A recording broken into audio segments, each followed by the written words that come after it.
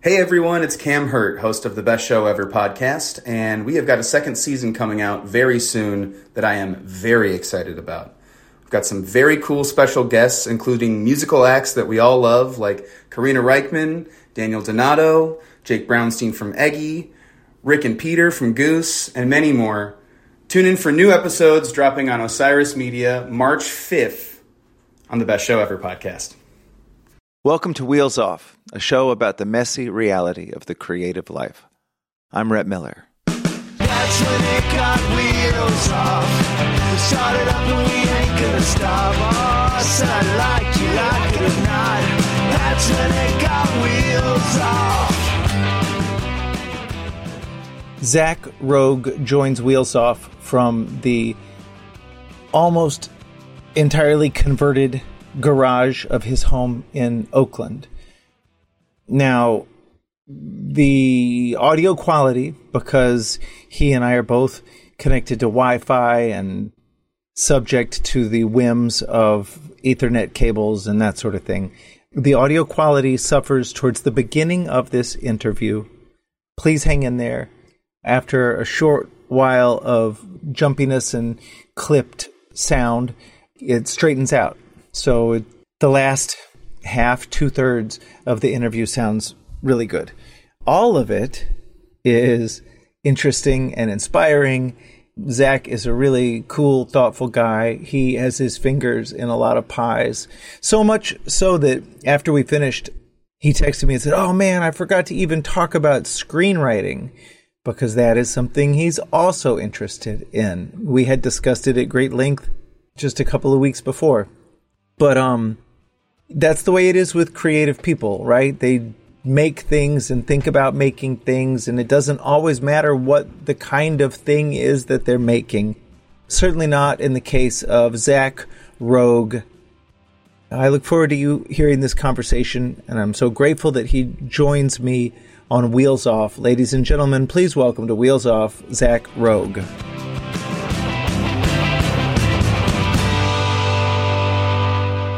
Zach Rogue, welcome to Wheels Off. Thank you for having me. Woo. It's a joy. To be here. Thanks for being In had. my garage. I know. I wish we were in person, but we're virtual. We all are. We are all very virtual these days. Yeah. So tell me what it is that you're working on at the moment, and how does it light you up? Well, I'm kind of working on several things at the same time because time has no meaning. It's just every day is Sunday. And in fact, I speak of digression. I watched that movie Palm Springs, which has its kind of echoes of Groundhog Day. Have you heard of the movie Palm Springs that just came out? Yeah. And it's so. I mean, I'm sure it wasn't intentional at the time, but now it's just it's so relevant to see that movie right now because we are all in this sort of time loop, right? Yes. So given that that's the case, and given that hours of the day, and you and I are both parents, and so we have to kind of segment our days in different ways. And so I've been kind of juggling that in the extreme. I have a son who's explosively 7 years old, almost 7 years old, and got to get creative every day. But on the creative side of things, and then another digression. I don't know about you, but when I'm coming up with a lot of ideas sometimes for songs, I do a lot of stuff on voice memos on my phone. Like I'm sure a lot of people do that. And you have the whole library of stuff, some of which have names. And so what I do a lot of times when I'm going to kind of sort of like formalize a song idea or try to build it, whether it's lyrics or make it into a song, if I feel like I want to, I'll go back and I'll sit there and I do my voice memo reviews. And I was laughing so hard a couple days ago. I'm sitting on my couch. I'm like, all right, I'm going to listen to some of these voice memos. And every single one, there's like this idea, and then there's Dad. Like everyone is punctuated by my son coming in. Dad, Dad, Dad, Dad. It's every single one. It's like it's incredible. So prior to COVID, I had just wrapped up my first real solo record, and super jazzed about it. Just incredible musicians and My kind of rule for the record was I wanted to work with people. I wanted everyone I worked with, for the most part, to be someone I'd never worked with before. So this kind of, I wanted to feel a little bit sort of intimidated and raw and sort of naked and vulnerable and all those kinds of feelings I felt. I mean, still feel, but especially when I started, it was, I was kind of, I don't know if I want to share these ideas, all that insecurity, which I think is a benefit. The insecurity is a good thing, I think, in certain ways. And so anyway, I finished up that record and I was kind of plotting, with my booking agent and, the stuff I was going to do and who was going to be in the band and all that stuff. And that is not happening now. And I've actually, and, you and I should talk about it. I mean, I've been debating about, if I should release it now or, what really makes sense right now. And if I should just kind of be doing some, just playing. You and I have talked about it a little bit.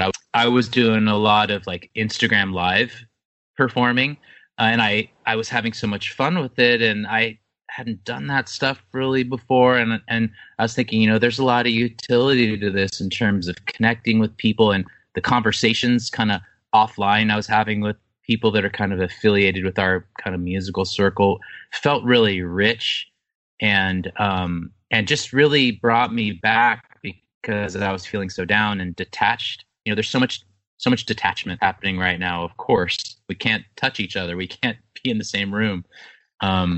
So yeah, I feel like I want to put out the record, and I feel like I've written another record in the meantime. So and everything then feels stale, right? Like I'm like, oh, is that record now relevant to me because I'm now writing these new things?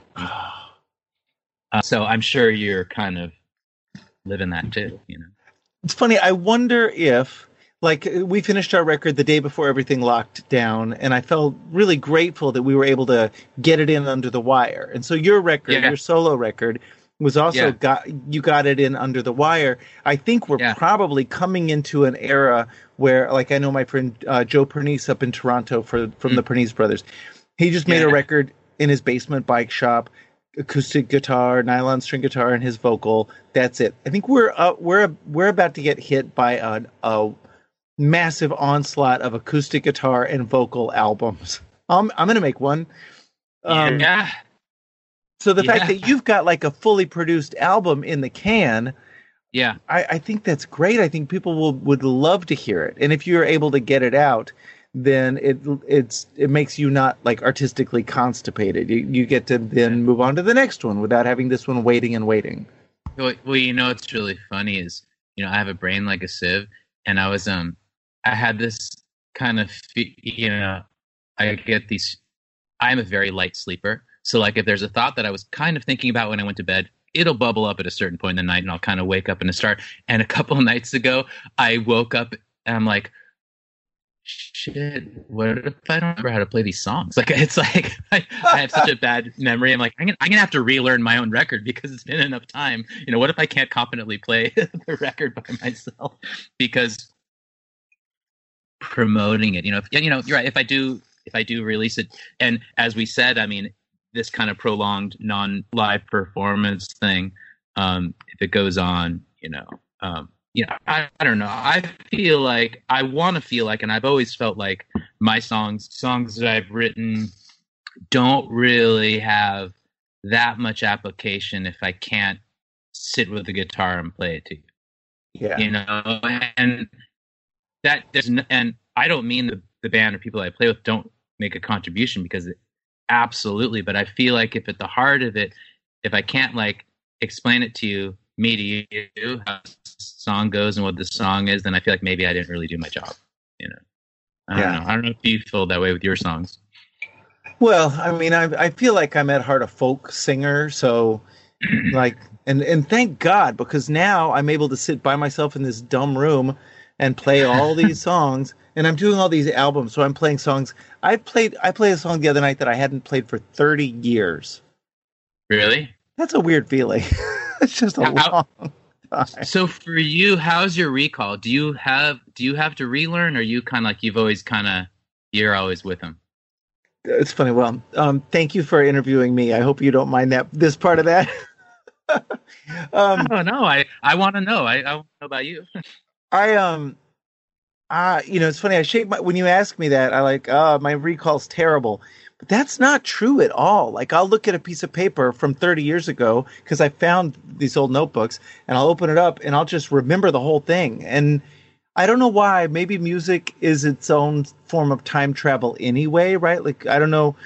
When I play a song, I'm transported back to where I was when I wrote the song, or the breakup that inspired it, or something. So there's time travel built into these songs anyway. So yeah, I remember them way better than I would have expected to. You know, it's funny. I've been having some major time travel experiences lately. What's funny is, like, for me, it's a two-part traveling of time. There's the one part of when it was recorded. Mm-hmm. And then there's the other part of when it was written, to divorce things. So I have this one song on the first Rogoy record that I really remember very clearly when it was recorded. But I also remember when I wrote it. And I remember I wrote the song, and I was working at Whole Foods as a checker. This is when I was writing it. And I hated the job so much. And I remember I was writing in between mildly rude people that would make eye contact. By the way, always make eye contact with people when you check out at the grocery store, because it's hurtful when you don't make eye. Anyway, and so I really didn't like the job. And I remember I was writing the lyrics. You remember in wine bags how they're like kind of a narrow piece of paper? So I would write the lyrics on the wine bags. And I remember and it's actually kind of a good length. And for that song in particular, the lines of the lyrics weren't very lengthy. They were really kind of rhythmic. But whenever I think of that song, I'm taken back, partially when it was recorded and playing with the band, but really it's the genesis of the song and how I was feeling. And I felt so trapped first of all, trapped because I was stuck at this register, but just trapped in my life and my world, and hating that after all the education I had, like, what was I doing? And anyway, and it's instructive. And but the other time travel thing I wanted to tell you is this. Actually, I experienced this last night. I was driving. I haven't really been out. I haven't been seeing anyone. Like everybody else. And I was invited to go to this. A friend was having a birthday thing. Really spread out on this. Maybe that's safe. And it's actually this beach. There's like no one at it. And so I went last night. Got to see a few friends. Spaced out with our masks, feeling like we're all bandits. But I was leaving, and I had gotten this invite from a friend of mine who's getting remarried. And he was one of my best friends in the college days. And I was thinking about him. And so I get in the car, and I'm driving home, and it's this like foggy, misty night. And I had been thinking about Pavement for some reason. I think they just reissued some of their merch or something. And I was looking at their merch. I'm like, wow, I think I owned all of it.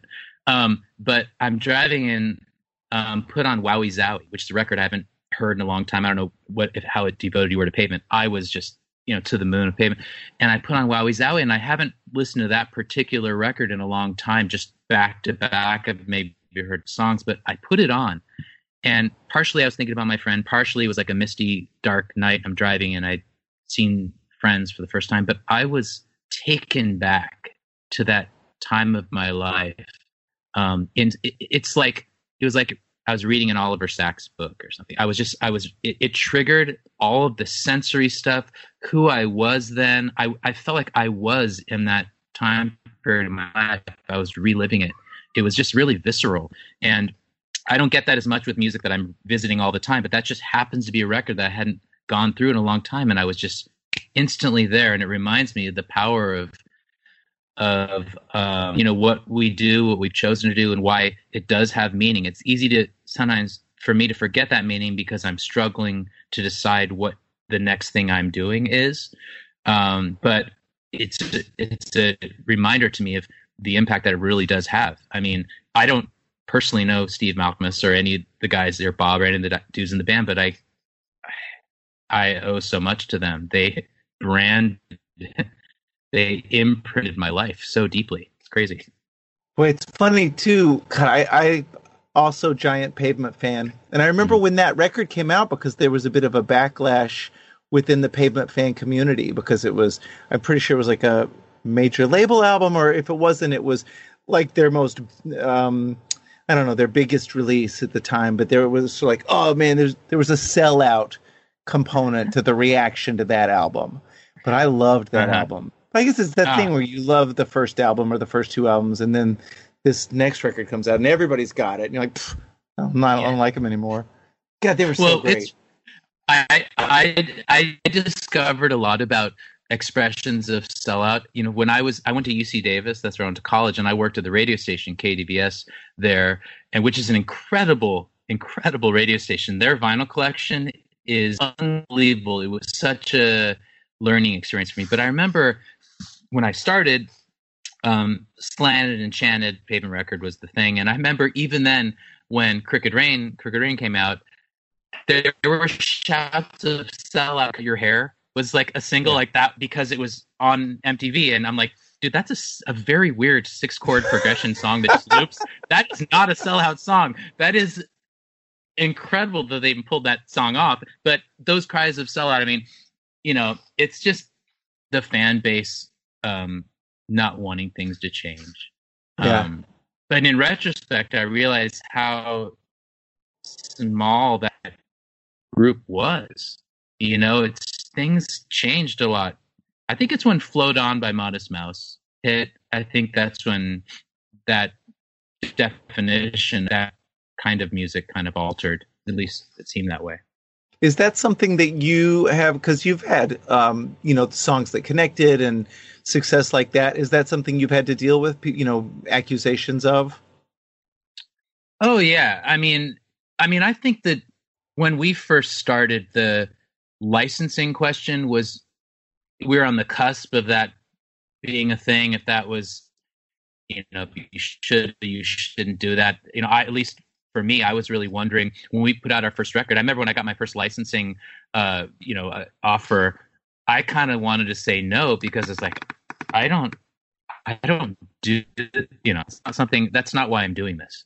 Then others pointed out to me, well, do you see that van that we have and you don't? If you want that, yeah, better, because you need, I was, and I think that kind of idealism was important for me. You know, there was a real purity to when we were starting. We just we didn't even care about playing shows initially. We just like practicing together. It was just being together and feeling understood by others.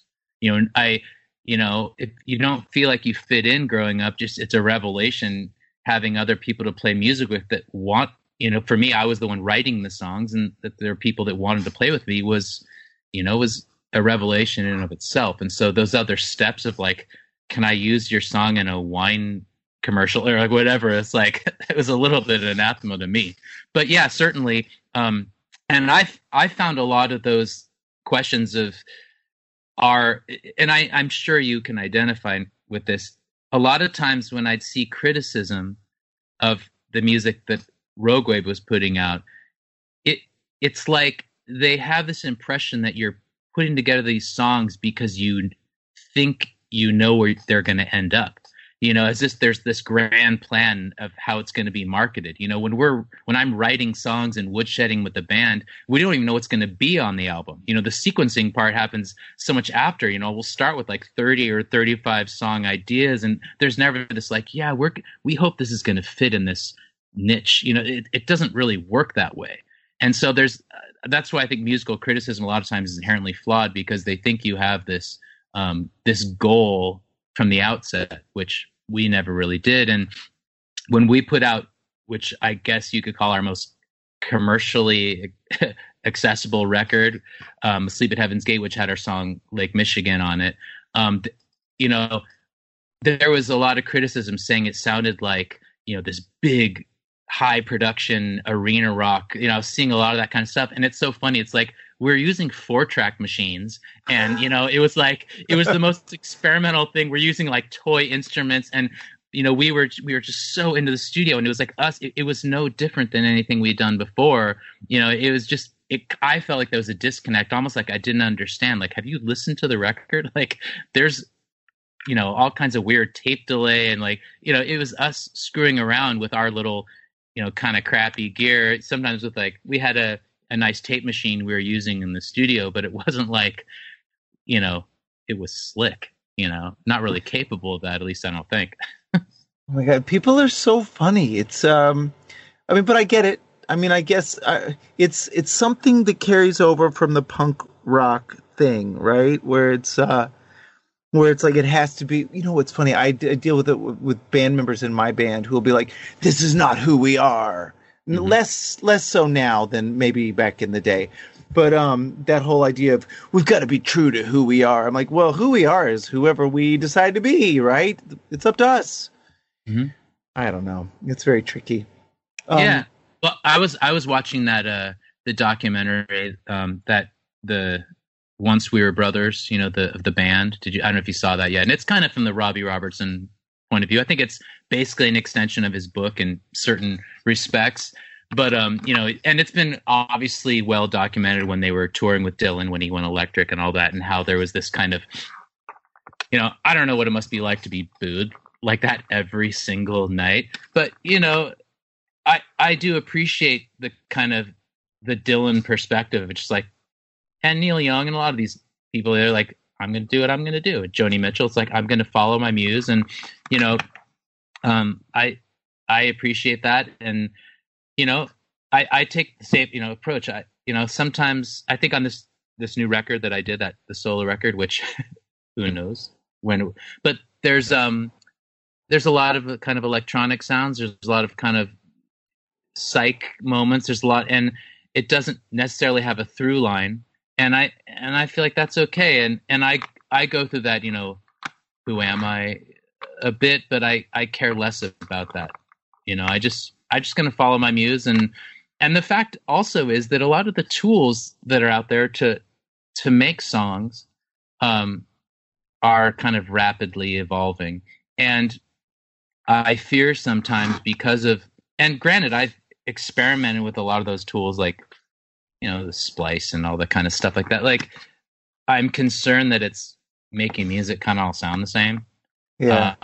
And so I'm sensitive to that. And I like some of those tools because they're fun and sometimes kind of easy, but I resist them a lot and sort of go back to my stuff because, I don't know. I don't want to use what everyone's using, I don't know if you experienced that too.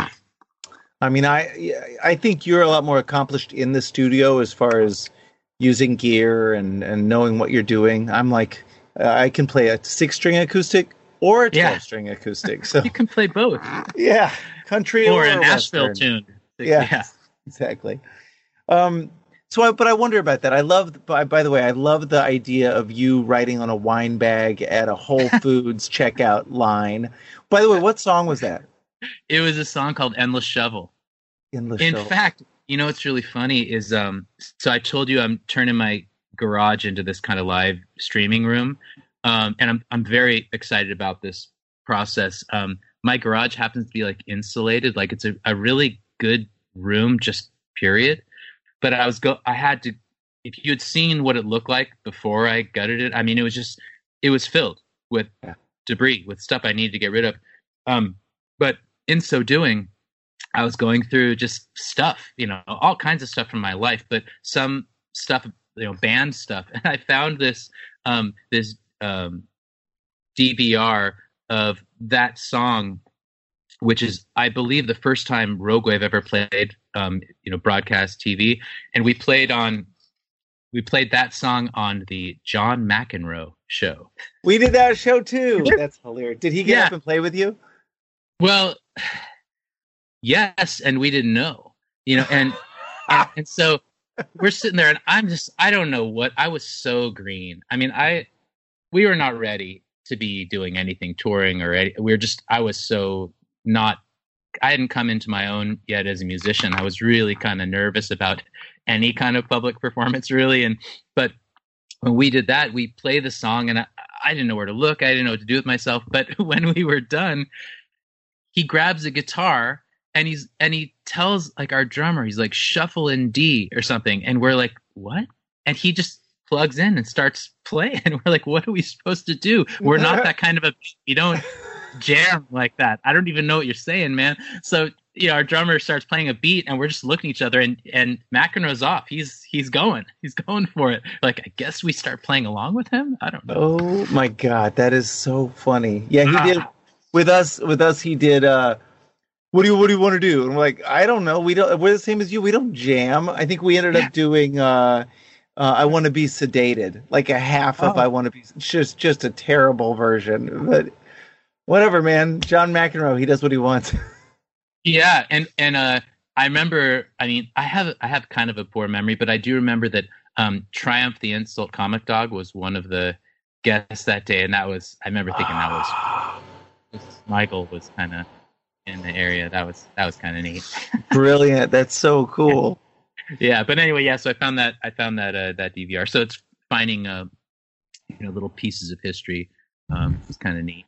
So where did it start for you? I mean, were you like a kid who knew you wanted to do rock and you played in talent shows? Was there like a very young age kind of epiphany moment for you? How did it work? Well, I see behind you, you've got a lot of those cool acoustics. For me, there's a difference between what I thought I would do professionally and who I was. So when I was a little kid in the summers, I'd go to Jewish summer camp, and the dudes would have their acoustic guitars, and we'd sing these folk songs. These Debbie Friedman was like this she kind of was the Bob Dylan of like Jewish folk songs. She like Dylanized music for like I don't know, baby boomers. But I was a disciple of kind of listening to songs in that format, just sitting there around the campfire and hearing these beautiful kind of Eastern chord progression melodies. And I felt it even at, even age 10. I mean, I deeply felt that music and the sound of the acoustic guitar and, seeing what a capo did and just the power of a steel string instrument and the power of just a voice and a guitar and that being enough. I was really moved by that, and it really felt like that's kind of who I was. And then when I got a little bit older, I got a Beatles songbook, and I was like, oh, well, it's kind of the same thing as the other ones at camp. It's not, that different. And then then when I hit, middle school and discovered, REM and The Cure and the Smiths and Elvis Costello, then I was like off to the races. And that was I felt like that was really my identity, right? And, I did what a lot of kids did. I played in high school bands, really kind of not so great cover bands. But, I was always writing, and I was always writing songs. And I think I discovered actually as I became an adult that I actually had been writing songs my whole life, but I didn't really realize it. It was just kind of a dialogue or a monologue that was kind of going on in my head. I didn't realize that that's what songwriting was. I thought it was just me kind of thinking. And what I've actually discovered, and I don't know if you've had this experience before, but when I started getting into writing songs and recording them or just recording them as a thought, I kind of felt like when I would settle on a hook that I liked, I felt like it was like preordained. Like I felt like it was already, I feel like anything I've written, I think I've already written it. It's just my life experience makes it come out a little bit. I always felt like this connection when I wrote something I liked, that it was because I already knew it on some level. But anyway, I never thought in a million years that any of the stuff that I did by myself was really going to go beyond that. And, I would play in bands, but when I got laid off from a job that I'd had, a real job, that's when I started really getting into recording. And that's when I really made the first Rogue Wave album.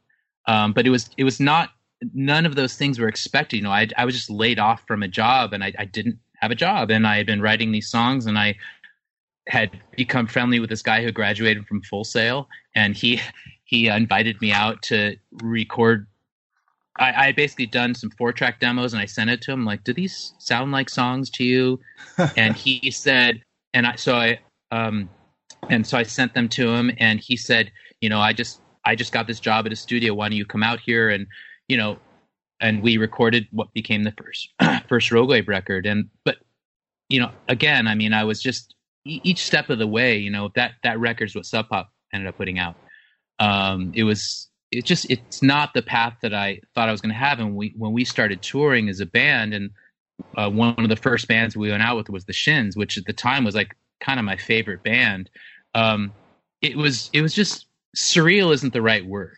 I felt like I was at a party that I probably shouldn't have been invited to, and so, and it was cool, but I felt really insecure about it, and when we went out with them, it's like we're meeting all these other bands too, right? I remember we played this one show in Minneapolis. It was like us and Calexico and the Shins.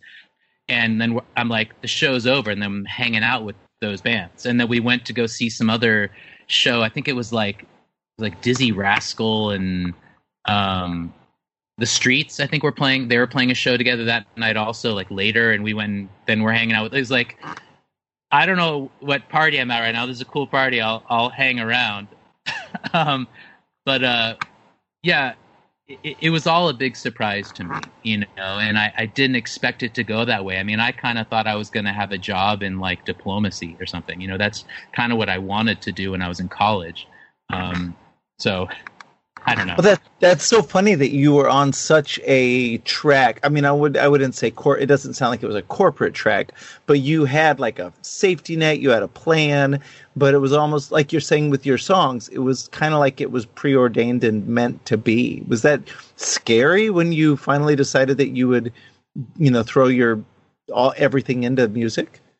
Well, you know what? I remember when I went to New York to record the first record with Bill Racine, he produced that record, and he did the second Rogue Wave record too, which is called Descend Like Vultures. And I remember, so he was working at a studio, and he was in Woodstock, and we'd record in the studio like super late at night, basically when it was closed.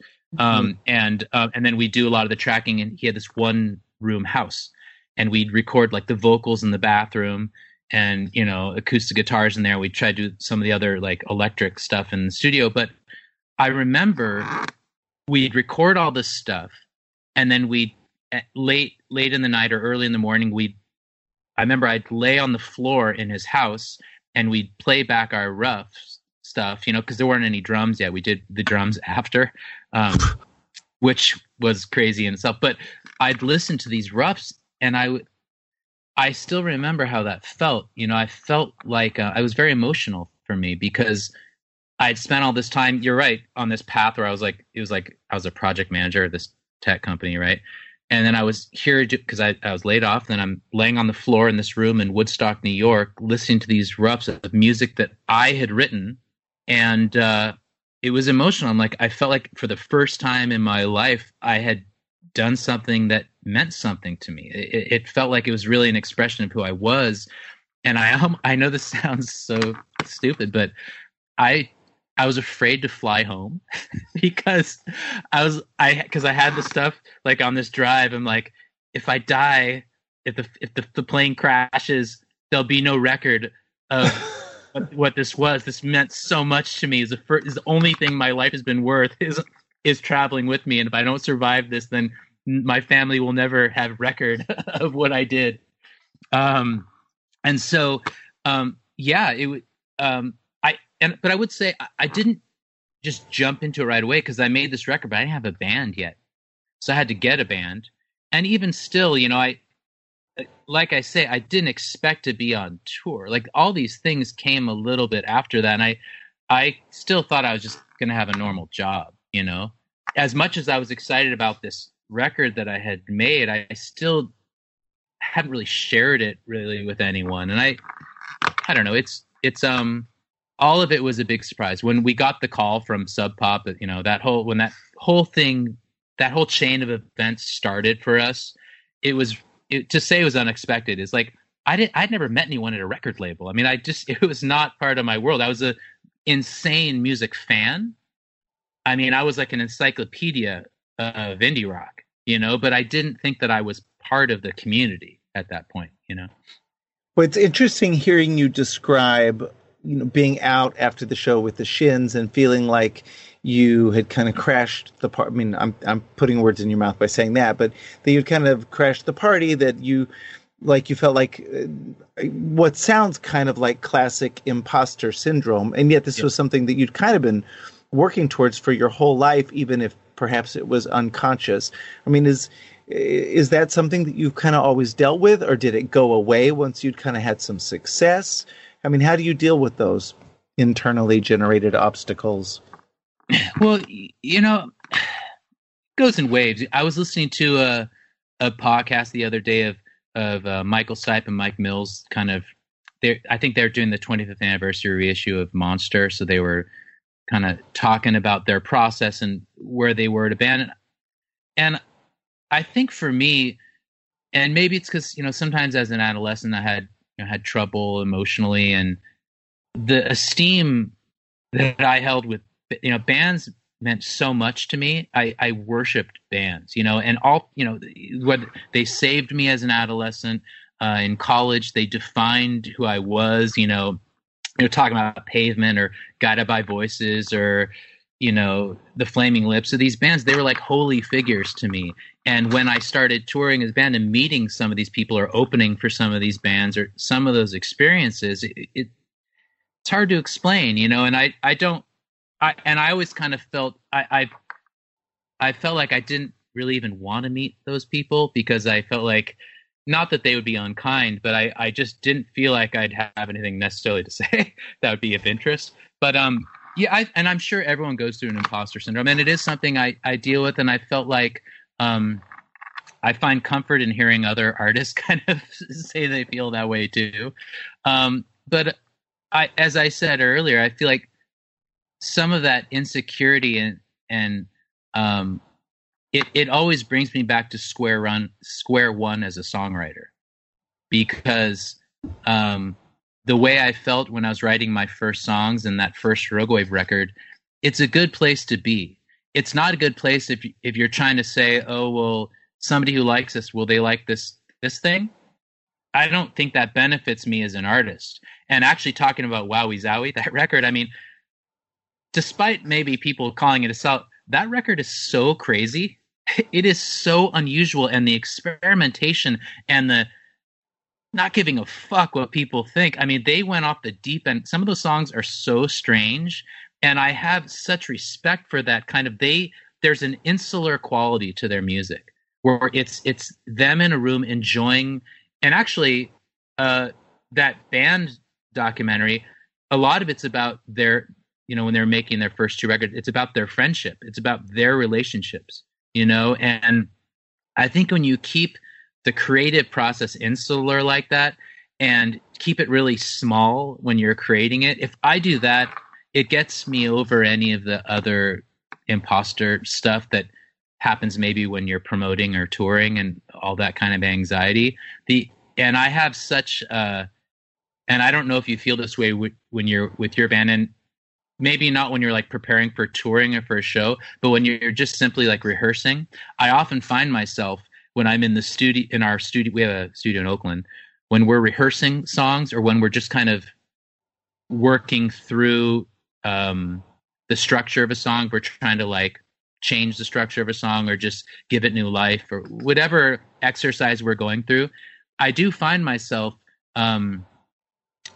when we're in the middle of a song, when it's kind of flowing, I look at the people in the band, and I do feel this incredible sense of gratitude. That doesn't really go away. I feel this sense of just this gratitude that, the big gratitude of that music exists and you can have that part of your brain activated, but this gratitude that there's people that want to give, there's a kind of generosity that happens in our band and a lot of bands where I feel that the giving energy, the way no one is ever trying to really take the spotlight. It's this amoeba-like shared experience where our music is never really about like, soloing. It's more about a sound, but I feel it. I always feel it in the room. I look at them and I get kind of weepy sometimes in the middle of a song because I'm just grateful that they are alive and that I'm alive in the room with them and that we make the sound together, and that they have it in their spirit to want to, because it doesn't exist without them. And I feel like as long as I have that and I have that with them, that any feelings of me being insecure kind of vanish in those moments because, it doesn't really matter then, I wonder about artists who work in a medium that's more solitary, because we're so lucky because you're right. We get to be a part of this larger organism. I remember being a kid and singing in choirs and just looking around at all the other people in the choir thinking like, this is so beautiful. Like we are all together, one giant instrument. And rock bands are like the ultimate expression of that. And boy, don't you miss the other musicians nowadays? Yeah, I do.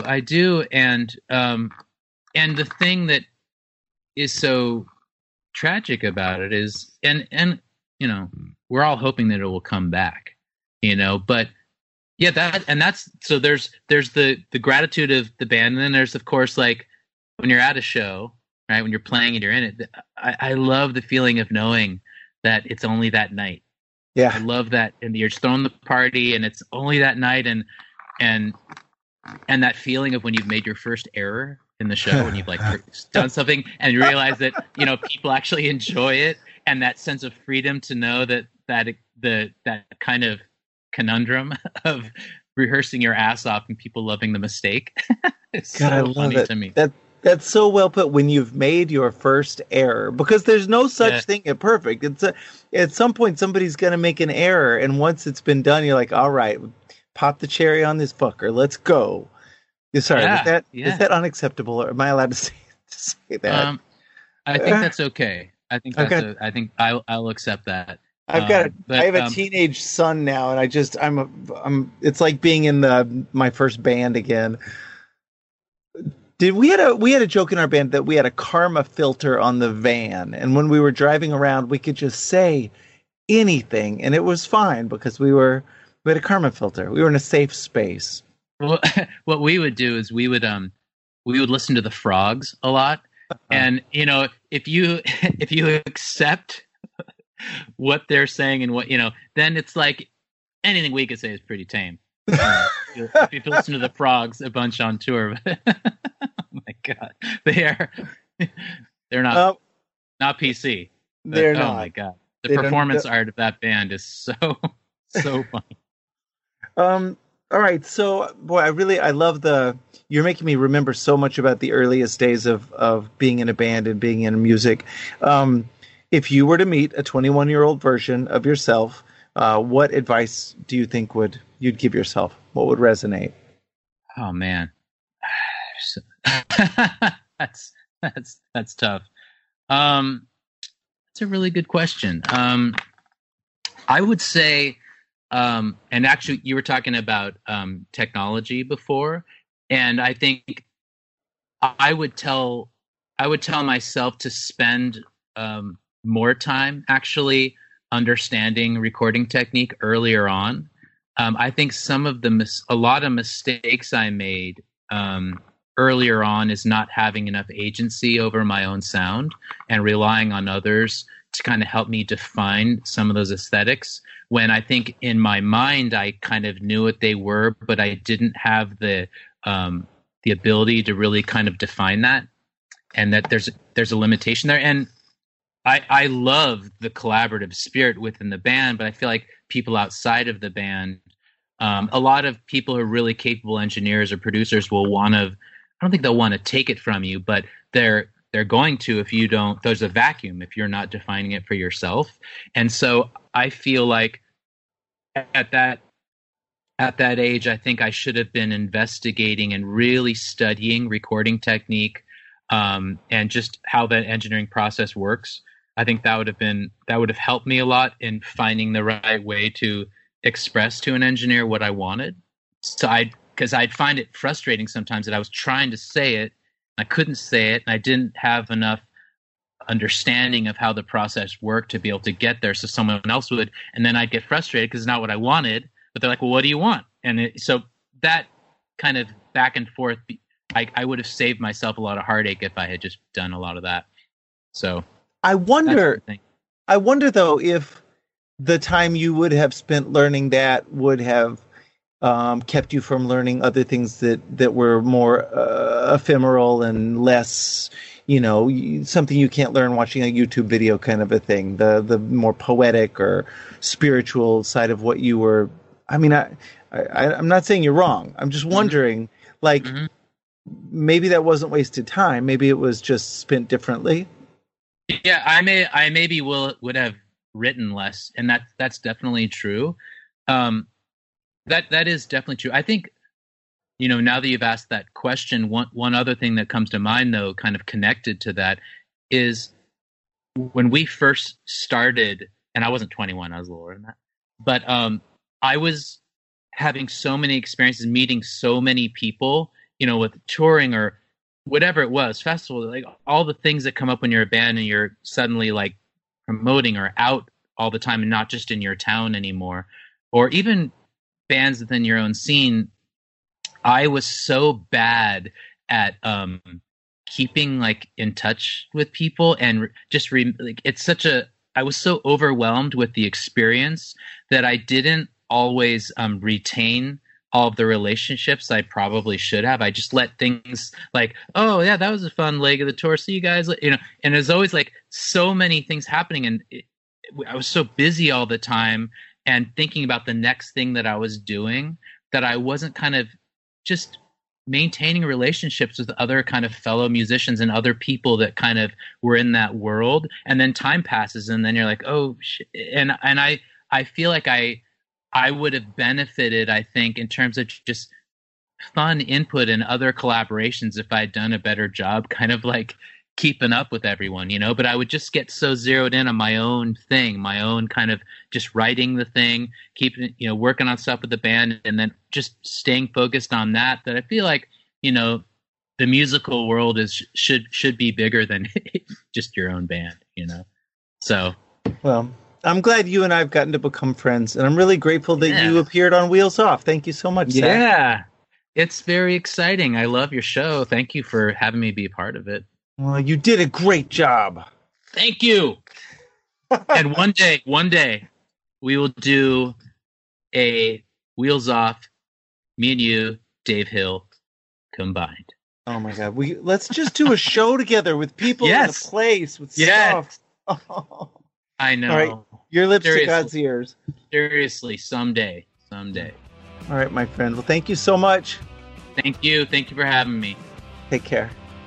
Bye-bye. All right. Thank you so much for listening to Wheels Off. Please be sure to rate and review the show on iTunes. That helps us appear higher in the search results and lets other folks know that it's a cool podcast to listen to. Also, as the kids say, don't forget to subscribe on iTunes, Stitcher, Google Play, or anywhere else that you listen to shows like this so that you never miss an episode. This has been Wheels Off, and I'm Rhett Miller, encouraging you to create every day. Thanks, y'all.